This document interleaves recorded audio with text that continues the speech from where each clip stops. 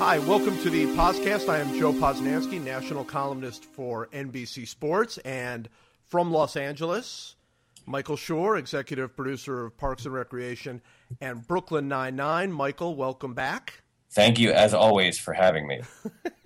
All right, and I have to say that because, again, it was pointed out by someone on Twitter that I'm the only guest on the podcast, and I'm constantly thanking you for having me. But again, I don't see the problem with that. I think it's polite. So I don't care. I'm going to keep thanking you for having me on. It is polite. You know, I got, because of that conversation last week, last time we did this, which was, 7-8 months ago? Yeah. I did get several sign-off suggestions. My favorite one coming from Pete, a guy named Pete, who claims to have listened every minute of every podcast. So I feel very, very sorry for Pete. And Pete's idea for the podcast sign-off is for me to say, hey, Mike, it's a great time to get a peanut butter and jelly sandwich.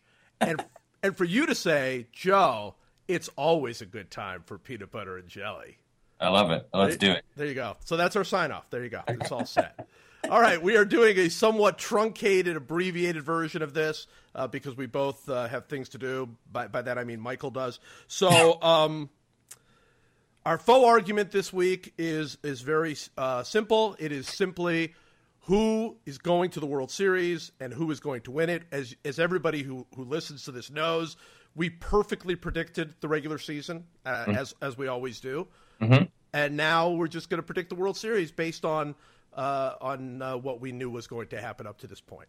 So this is 5 minutes or 10 minutes? What did we decide? Let's do 10 minutes. Let's 10 do minutes. A full 10, 5 for each league. I think that's fair. All right. And your 10 minutes, you're going to speak first. Okay. And your 10 minutes begins now. So, all right. So because we so perfectly predicted that the Orioles were going to win the East, mm-hmm. Detroit was going to be about a game and a half up on Kansas City at this point, yep. and that the Angels were going to run away with the West. Yeah. It's almost unfair to try to predict the World Series now because, we've just come so far already. But in the American League, I am going to predict that the Angels are actually going to keep this going and are going to go to the World Series. And I have to say, I'm actually, despite our prediction, thoroughly shocked by that Angels team. They're hitting like crazy, which is not super shocking. I mean, obviously they've got really good players. What is shocking is they're hitting like crazy with guys like Pujols and Josh Hamilton having just kind of good years. I mean, certainly better than they were last year, but not fantastic out of the, crazy years. Every single person in that lineup has a 100 or better OPS plus. They have a better than average hitter every single slot in that lineup, which is crazy, but not unpredictable. What is unpredictable is that pitching staff has held up at all. I have no idea how they're doing it. They're doing it with a bunch of guys. Their closer is named Joe Smith. I mean, that's what you would name a closer if you didn't have a name for a closer. Their closer's named Joe Smith. I have no idea how they're doing it. You've seen them more than I have, I assume, being in L.A. I'm kind of shocked by it, but I got to say they've got so much mojo going. I think Chris Davis thing hurts Baltimore with him being suspended. I think the Angels are actually going to win the American League. Yeah, well, the way they're playing right now, it's hard to say anything else. First of all, you know how much I love Derek Jeter. I famously love Derek Jeter. You know that, right? I do know that. Jeter used to say, and he was right, that the best teams make the playoffs and the hottest team wins the World Series. That's right. Right now, the Angels are both the best team and the hottest team, and so it seems crazy to say anything except that they're the odds-on favorite. But I got to say, and when Garrett Richards went down, I was like, oh, they're done. Like I like you, I was surprised that their pitching was holding up to that point, and they've only gotten better, which doesn't make any sense at all. But I have to say, I'm going to make an insane choice, and I'm going to actually pick Oakland to get to the World Series. Okay. Here's my reasoning. First of all, they're playing terribly. The reason it's insane is because Oakland is playing terribly, and the Angels are playing incredibly well. Oakland is, if they keep going the way they're going, they were not even going to make the playoffs. That's how bad they're playing. But despite how bad they've been for 6 weeks, they still have like the third most runs in the American League, and they've given up the second fewest runs in the American League. despite how bad this has gone. And I think it's a little fluky that they've played this badly. They also happen to play, that division is insane. I mean, Seattle is great. The Angels are great. And, they may end up with 3, playoff teams from one division, which is impressive. And I think that when you get to the playoffs, if they can survive, assuming they make the wild card, they can survive that first round. Their pitching staff is so good from top to bottom. And they still scored, despite how badly they've been playing.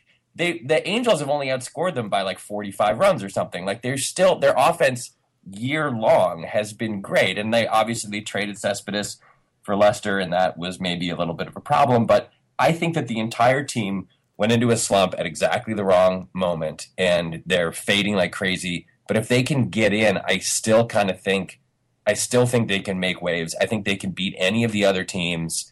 I think they can beat Baltimore. I think they can beat Detroit, Kansas City. I think they'd match up okay against the Angels.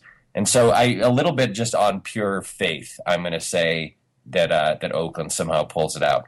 Well, it would be justice in a lot of ways, because this is exactly what Oakland has not done. Every year they make the playoffs. They always make the playoffs with the best or second best record in the league. They win the division. They get in the playoffs. They run into bad playoff luck, or they play poorly in a particular game, and they're out. And Billy Beane is left holding the bag and explaining, how this is all a crapshoot. The crapshoot could come around. They're not very good right now.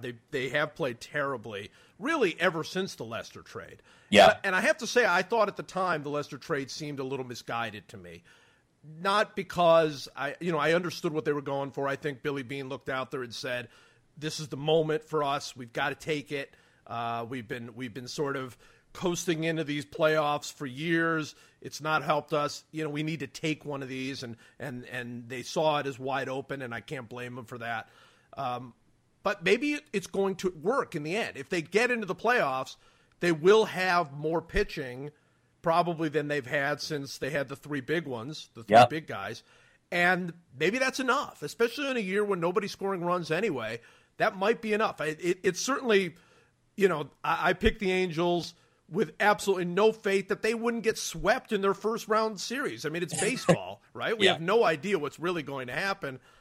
I think it would be really cool if Oakland did go to the World Series this year, because I think it's so different from every Oakland team in the past. Yeah, I agree. And I was with you. I thought that it seemed like they were trading a position of relative weakness in league-wide, which is right-handed power hitting, for something that they already had a fair amount of, which was pitching. And he was definitely skipping past the rest of the regular season and looking at, game 1 or 2 of their ALDS with Lester pitching and salivating at that prospect.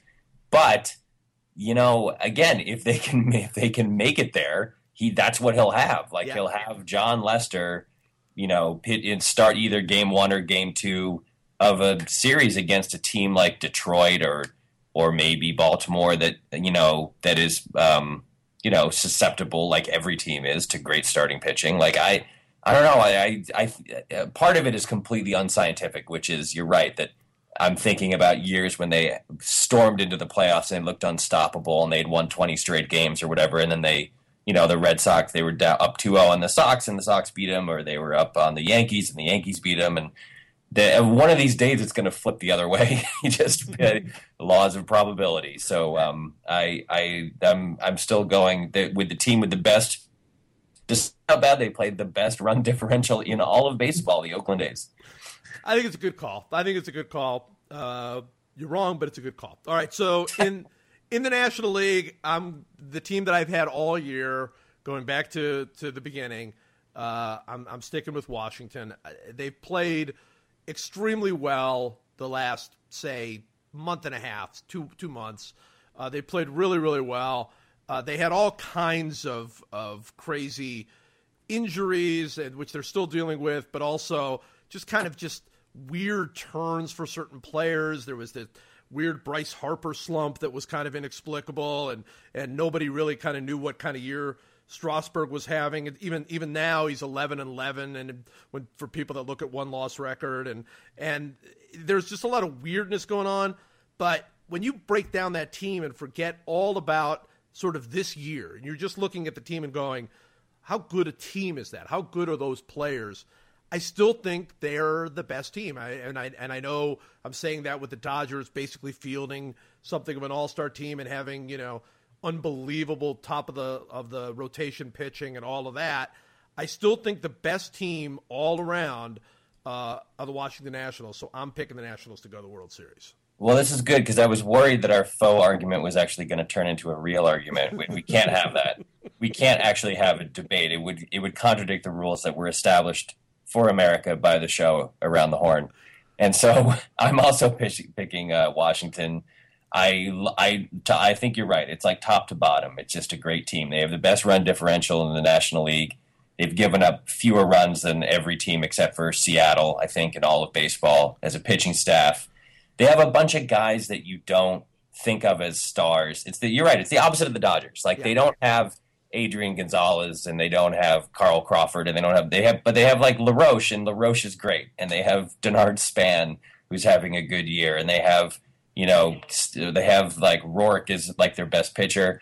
They just are like rock solid and no one's paying attention to them. And I don't buy St. Louis this year. I don't buy Pittsburgh if they make it in. I don't buy the Dodgers completely, even though it's hard to root against a team that is going to have an unbeatable Clayton Kershaw pitching in every series for them, assuming to get injured. But I don't know. They just seem like really solid. They just seem like they're just hard. They're tough outs all through their lineup, and they're great. They have good starting pitching. They have good relief pitching. I'm picking the A's over the Nats in my World Series. Well, good. In order to make it a true faux argument, I'm going to pick the Nats over the Angels in the World Series. But right. But I think your way could absolutely go that way. I mean, I really think that it's always wide open when you go into the postseason. Now you add this wild card thing. I think that the team that comes out of the wild card, that is the team that actually wins that game, is in really good shape. I mean, they could go both of the top seeds could conceivably go down to that wild card team. Easily.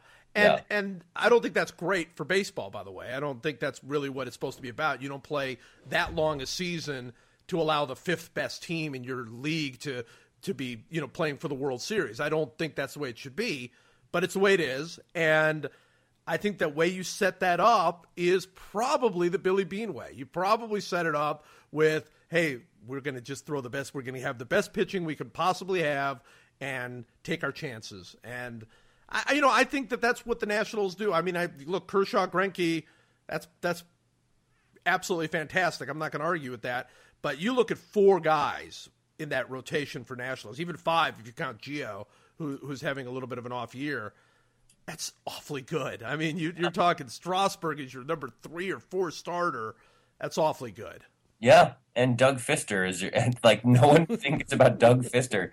Doug Fister, he's only thrown 150 innings or something, and he doesn't strike anybody out. Right. It's very unclear how he's doing this, but he's got a 1.13 WHIP, and it's like they have all these guys who are just not superstars, but just get the job done time after time after time. And I don't know.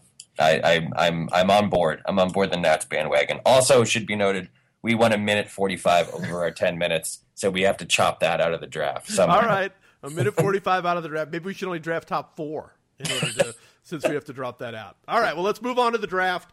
And today's draft, simple, one-word explanation. Awards, right? That's it. We're drafting awards. So you have the first pick in the awards draft. Really? Yes. Oh, I thought you had the first pick. Oh, great. All right. And by the way, as always, there were no instructions given, whether it was sports awards or international awards or anything. In order for maximum confusion, it was just the word awards for drafting. Would you not agree that we did less preparation on this one than we've ever done? We never do any preparation. No. But this was literally you sending me an email saying, what's our draft? And I said, how about awards? And you went, yeah, okay. Great. Here we go. I'm choosing the Nobel Prize. Yeah. It's my first. Got to. That's the first pick off the board. The Nobel Prize is a no doubter.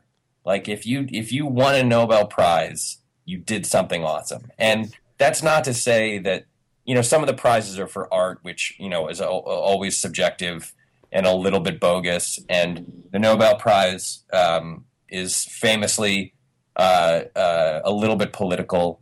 That it's a mysterious committee out in the middle of Scandinavia that's deciding these things. And so, like all awards, there's a little bit of that aren't purely quantitative. There's a little bit of sort of political tomfoolery going on, but no one has ever won a Nobel Prize without being awesome at whatever they do. Whether it's physics or chemistry or peace or whatever. And it's just it's the award that kind of defines what an award is. There's a reason that when you're thinking of when you think of the word awards, the first thing you think of is the Nobel Prize. So it's first off the board. It had to be. It had to be the number one pick. Yeah. Two things I thought about the Nobel Prize that I love. One, very simply, is you could tell somebody you won a Nobel Prize and they'd have no idea what you did, right? Yeah. I mean, it's like no idea. It's like, well, I brought peace to the Sudan, or I wrote a play, or I discovered a star. It could be like anything. It literally could be anything. And I think that's so fantastic. I love the fact that it really could. To me, we should be able to win a Nobel Prize for this podcast right there. It's like there's no rules. There are sort of vaguely rules, but you could win it for anything. And I think that's great, because to me that is like, I think of my daughter, my younger daughter who's in elementary school. It would be like calling it the You Rock Award, right? It's just like you are just really good at whatever it is that you just did. So I think that's fantastic. The other thing is the great little bit of Nobel Prize trivia is that a guy named Arnold Sommerfeld, a physicist, was nominated 81 times and never won. 81! I mean, let's 81 times. You should have been a better physicist. That's what do you want to say? You should have been better at physics. What do you think those last few were like? Like those just after he'd already been turned out 73 times. You know what? It's free. It's a bunch of free trips to Let's think of it that way. 81 times. Okay, I'm going to go, and you threw me. I was kind of hoping you were going to go a different direction. I wanted Nobel with number one. So I'm going to go basically with the all-encompassing Most Valuable Player Award. So that is for everything, the MVP award. I love it because it makes us argue about the word valuable. That's really my favorite part of the MVP award. Sure. It's like when somebody named the MVP award, in their mind they just had best player, right? That's all. That's the best player ought to get an award. And what are you going to call it? Let's just call it the Most Valuable Player Award. Okay, great. And ever since then, we have been parsing that word to absolute death. And I think my favorite sort of argument against somebody winning the MVP award is when they say, well, look, it's not the Player of the Year award, or it's not the most outstanding player, it's the most valuable player. Like there is any difference between any of those things. Like there is, You're just pulling synonyms out and essentially saying, no, that's different. And I love that. I in a way, I would never want that to change, because it brings up such extraordinarily stupid arguments that just rage on and on every year. And, it's sort of like the turning of the seasons. I would not want, in October or November without people saying, well, Mike Trout was really good player, but this guy's more valuable to his team. I love that nonsense. I have to say, I think this is a huge overreach. I think this is like you just drafted Johnny Manziel first overall. And it's because of that exact reason, which is that the first of all, the MVP, to take was one sport and say baseball, has been given to the wrong person so many times in recent history that I find it astonishing that you would designate it the best award. It's applied so terribly so often. I will say that there's some cool things about it. I like that people chant MVP. Like when Kevin Durant is taking free throws in a game late in the season, I like that the crowd chants MVP. It sounds really cool being chanted. That would be one check mark in its favor. Right. But to me, all of the good parts of MVP are outweighed by the miserably terrible parts, which are exactly the things you're talking about. And those are my favorite things. Well, first of all, nobody does chant Nobel Prize to anybody. You're saying that it's a good award because there are bad, annoying semantic arguments about what it means. That's how powerful it is. That's how powerful that award is. Nobody argues about the Nobel Prize. By the way, we don't know. The Nobel Prize could be way worse than the MVP as far as giving it to the right person.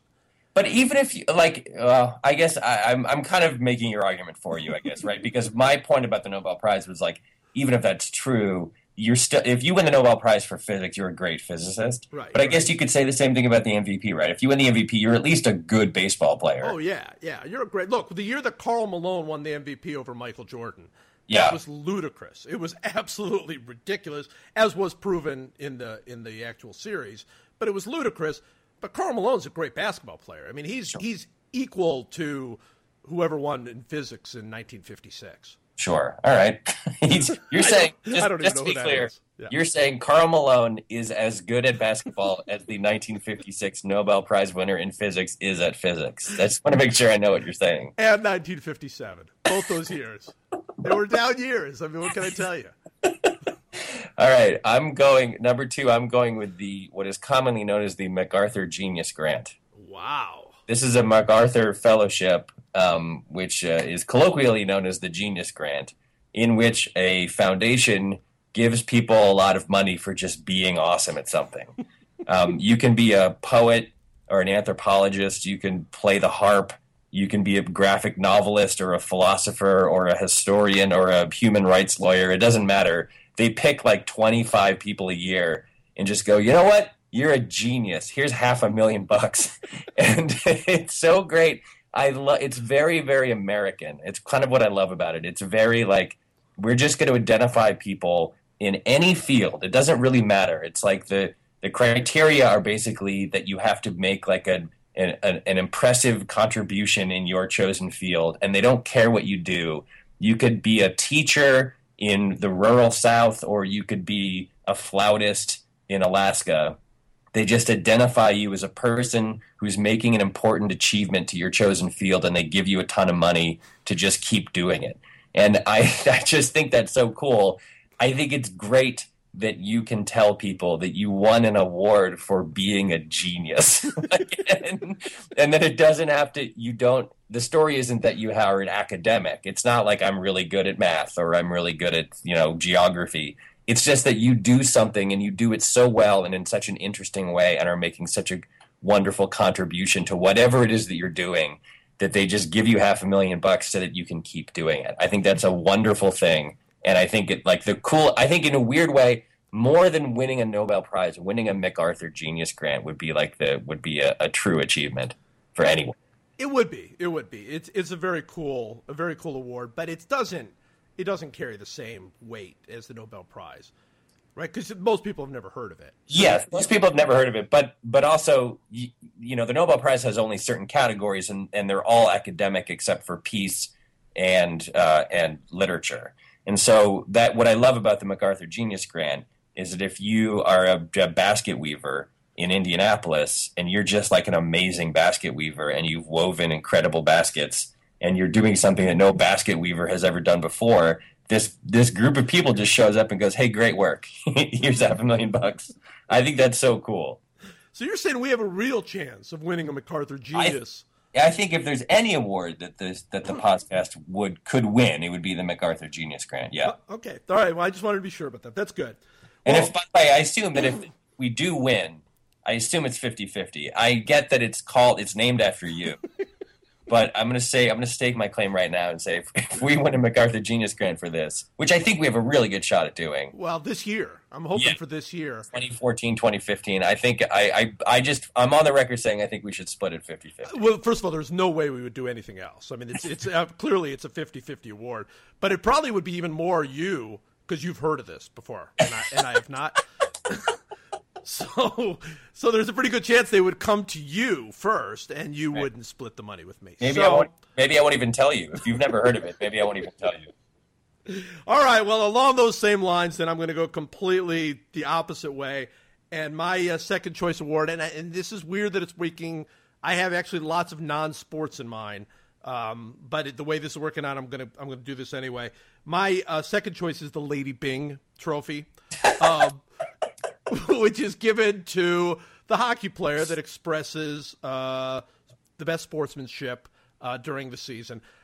If this was given out in any sport, it would be awesome. I mean, any sport where you're giving out some sportsmanship award that you call the Lady Byng Trophy, by the way, it's fantastic. The fact it's given out in hockey makes it so much even better. I mean, it just trumps everything for two obvious reasons. One, nobody shows sportsmanship in hockey, right? I mean, the whole point of hockey is not to really show sportsmanship, which leads to the second point, which is if you win the Lady Byng, you know the other players rip you for it. You know that they just point, there's the guy, he won it. That's the guy that won the Lady Byng. Because Gretzky won it. And you know everybody looked at Gretzky and went, yeah, sure you did. You know, it's just, that's all it means is you're too wimpy to fight, right? I mean, isn't that what the Lady Byng Trophy is in general? So I love that hockey gives it out. I love that a sport that is so, purposely macho, not macho just in the fact that the players are very physical and they fight and all of those sorts of things, but there is a real culture, especially in Canada and whenever I watch Hockey Night in Canada, which is so fantastic.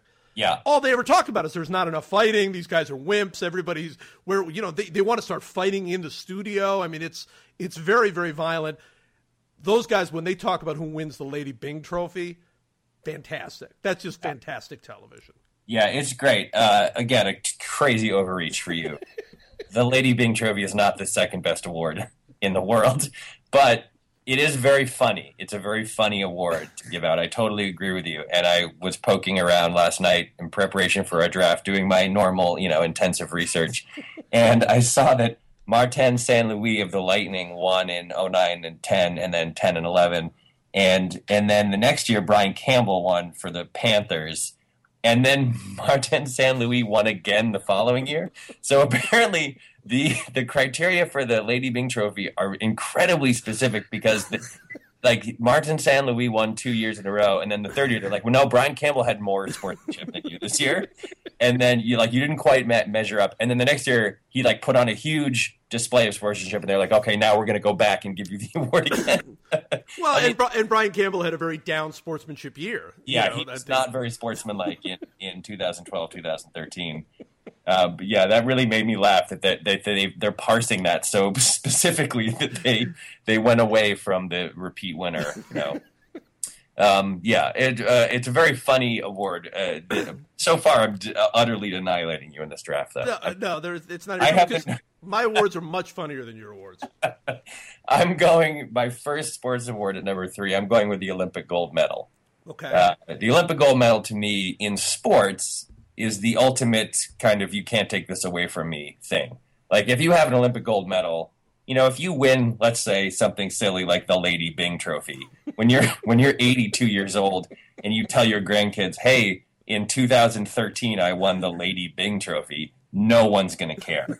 But if you have an Olympic gold medal and you put it in a display case in your home, everyone who comes into your home for the rest of time is going to want to see your Olympic gold medal. They're going to want to hold it and put it around their neck. They're going to want to hear the story. It also represents a level of training, and people start trying to win gold medals the second that the previous Olympics is over. They start thinking about that gold medal. And when you think about whether it's the 100-meter dash or whether it's an archery award or a biathlete or whatever, it represents the sum total of so many hours of training for one very specific thing. And the feeling, I've often thought that the feeling of winning an Olympic gold medal must be the sort of epitome of the feeling of achievement in sports. It's an international competition. There's one thing that you do, and you did it the best of everyone in the entire world on the biggest stage at the biggest moment. I think that's an amazing achievement. It is a great award, but there is no way it's as good as the Lady Byng Trophy. Your neighbor might have an Olympic. They give hundreds of them out. I mean, everybody can get an Olympic gold medal if you're willing to try hard enough in that sport. But unlike the Lady Byng Trophy, you cannot. You have to be in the NHL, get pummeled constantly, and smile. That's what you have to do to win the Lady Byng Trophy. You've gone off the rails. This is insane. Way better than Olympic gold medal. Plus, Olympic gold medals, they'll take it away from you. They will just absolutely take it away from you if you have any kind of drug issue or anything else. I mean, they took the gold medals away from Jim Thorpe. So you're saying you would rather have in your personal collection a Lady Byng trophy than an Olympic gold medal? It's not even close. I'd rather have a Lady Byng trophy than 10 Olympic gold medals. In fact, there's no number of Olympic gold medals I could have that would be as good, mean as much to me as the Lady Byng trophy would mean to me. All right. I love the Lady Byng trophy. Right. The Olympic gold medal is really cool. I'm not going to pick it now, but I actually was very close to picking the bronze medal at the Olympics. Interesting. Because, and much in the same way, you put your entire life into it. It's the only sport really where they'll give you something for third place, right? Yeah. Where they will absolutely, and it should be, because it is the sport where people, look, I'm not going to talk about the purity of amateurism or any of that nonsense, but there is something pure about these sports that are not particularly popular. They're not real spectator sports, and you've dedicated your life to it, and you're almost good enough to win a gold medal. Almost. They still give you this bronze medal. I would love to have a bronze medal. See, that would be pretty strong to have. Well, the cool thing, the sort of like poetic thing about a bronze medal is that for some people who win them, it's probably like, oh my God, I literally can't believe I won this. Like, I wasn't supposed to medal. I wasn't supposed to come anywhere close.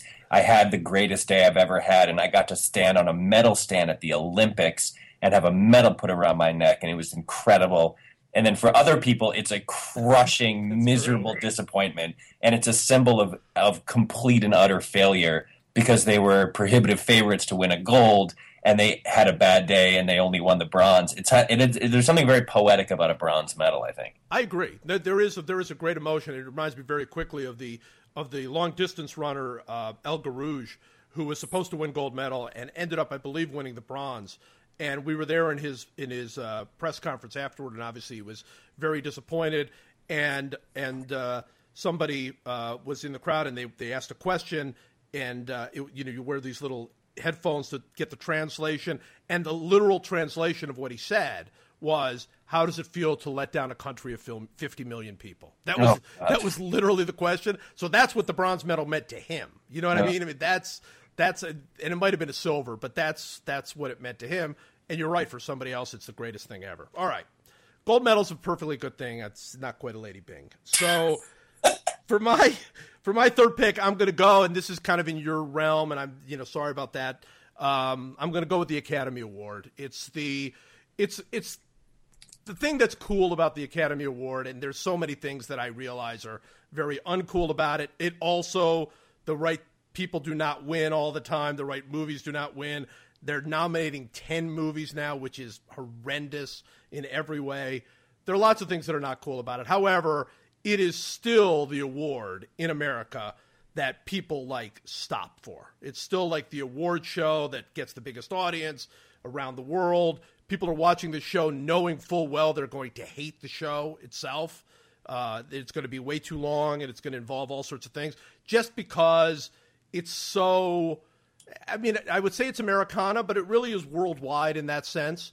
And it's glamorous and it's cool, and they've been doing it for long enough that they can show you great clips of Bob Hope telling his jokes and Humphrey Bogart getting his and all the way through to Jack Lemmon, and then it's Al Pacino, and then it's whoever wins next year. And I think there's cool. And I'm a movie guy. I love movies. I love the Oscars. I used to have every Oscar movie memorized, going back to the beginning. I can't do that as well anymore, but it's still there somewhere. Just because I just think there's something really cool about it, and there's something that I think connects with people, even though on its surface it's absolutely ridiculous to compare Silver Linings Playbook with Lincoln. I mean, there's nothing alike, and yet at the same time we all do it, and I think that's pretty cool. So I'm going to go with the Academy Award. Yeah, I mean, all awards given for art are problematic by their very nature. It's completely subjective and abstract and impossible to sort of quantify. And I do like the Oscars and other awards like the Oscars because they're some of the only awards in the world where an 11-year-old can win and an 89-year-old can win. Like there's something like I remember when Anna Paquin won for the piano, and it was sort of like, yeah, no, she was really good.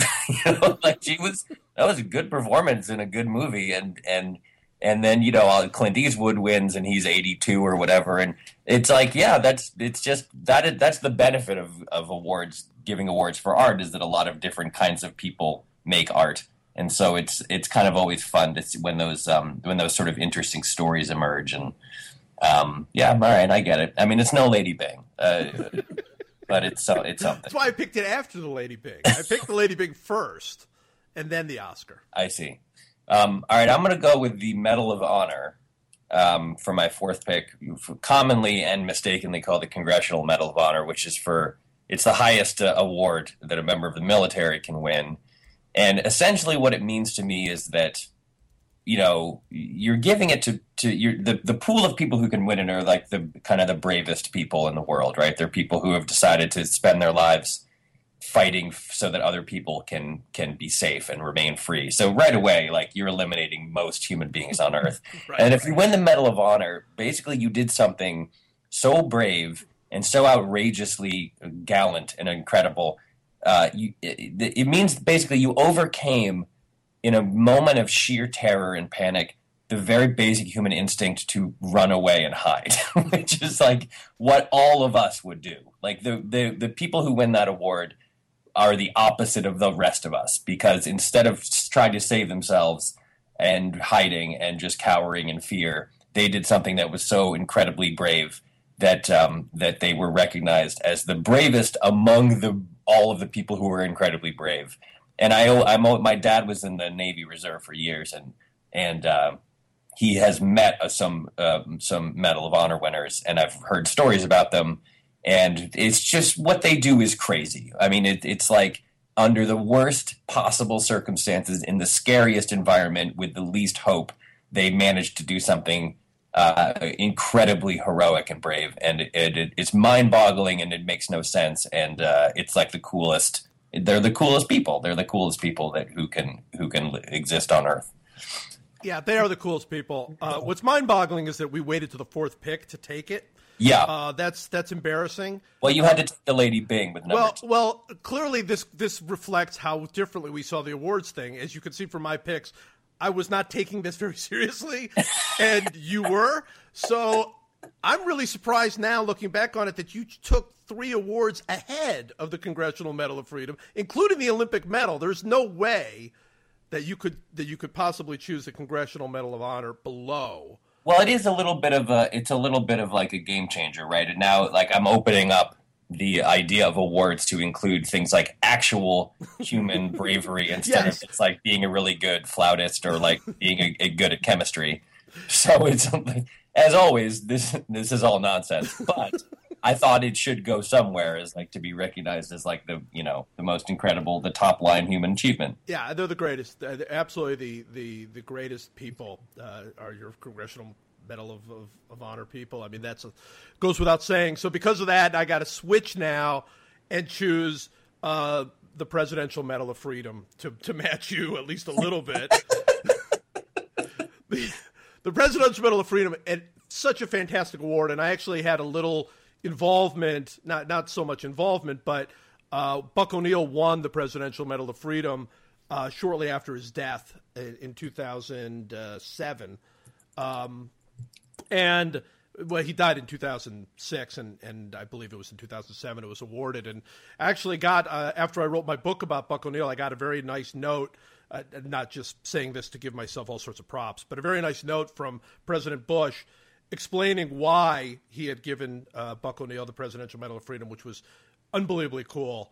And I started looking into it. I started looking into what it is. And, of course, it's awarded by the president, and it's everything. I mean, we talk about the vast opportunities in the Nobel Prize and so on. This is literally just you lived a meritorious life is essentially what the Presidential Medal of Freedom is. And they've given out hundreds of them. I was just doing an interview with Richard Petty, the auto racing king and 200 race winner and all that. He won the Presidential Medal of Freedom back in 1992, like more than 20 years ago. And recently they had a 50th anniversary or something like that he was invited to. And he was just talking about being there, and he's there with all of these doctors and chemists and politicians and scientists and you know, people who are Congressional Medal of Honor winners and on and on and on, all sorts of heroes. And he just said it was like the most amazing thing. And this is Richard Petty, race car driver from Level Cross, North Carolina. Yeah. But he's there in that room, and they're as eager to meet him as he is to meet them, because they all just lived such cool lives. You know, they just did so much with their life. And if we're taking it seriously, if we're taking awards seriously, which I will not after this one, by the way, that's what it's about, right? I mean, the award is not for the award. The award is just to say, you are so cool. We want you to come and meet the president and kind of be in this group with other cool people and just talk and enjoy yourselves and ask each other questions about how you did it. And I just think that's incredibly cool. Yeah, it's really cool. And you're right. They do give it out for everything. They give it out for artistic achievements and for like diplomacy and philanthropy and environmentalism. Like they you know, and it's almost like the Kennedy Center honors or something, but for the entire world, where there's just a group of people who are just like, hey, great job. You are so good at what you do. That's it. Yeah. It's a good choice. I like that choice. And for my final pick, I'm going very far off the board. I'm going to essentially what amounts to an undrafted free agent, which is I'm picking the Michelin Star. Now, the Michelin Star is a restaurant ratings review system. It's known internationally as kind of the only restaurant review that matters. It's incredibly hard to get a Michelin star. You can get 1, 2, or 3. And out of thousands and thousands and thousands of hotels and restaurants in different cities, a very, very, very small number of them have Michelin stars. I think in Los Angeles, there's like, you know, a half a dozen restaurants that have any Michelin stars and none that have 3.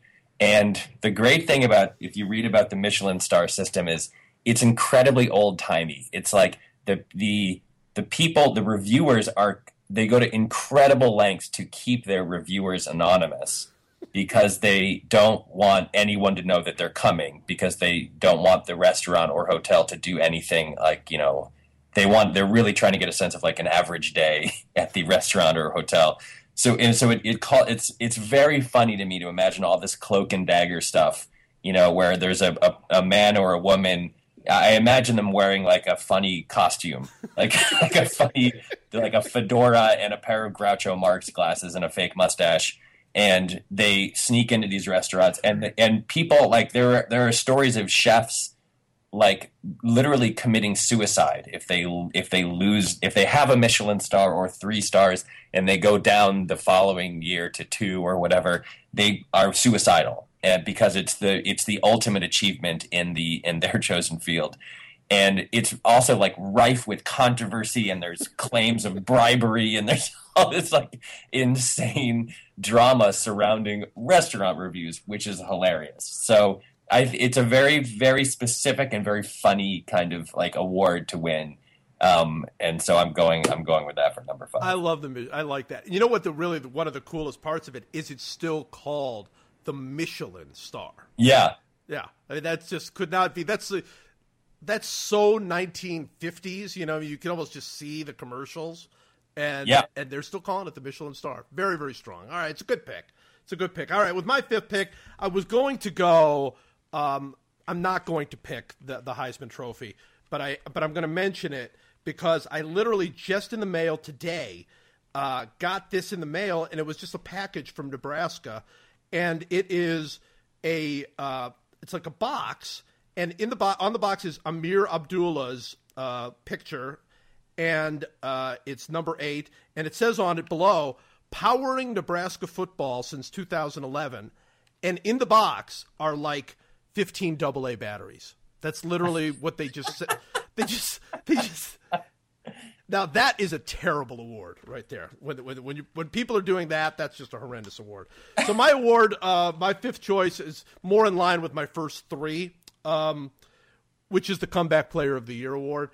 I like the Comeback Player of the Year award because you have to, for one reason or another, stink in order to win it. I think any award where at some point you have to fall because of injury or some sort of debilitating mental collapse or something, you have to fall to a certain level and then have to come back.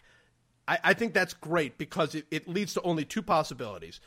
The Comeback Player of the Year award could absolutely be the story of human triumph, of somebody who literally had to overcome all kinds of things, like when Gale Sayers came back from the knee injury nobody thought he was going to be able to come back from, with hard work and with the help of Brian Piccolo and all of those things, and he comes back and wins the Comeback Player of the Year award.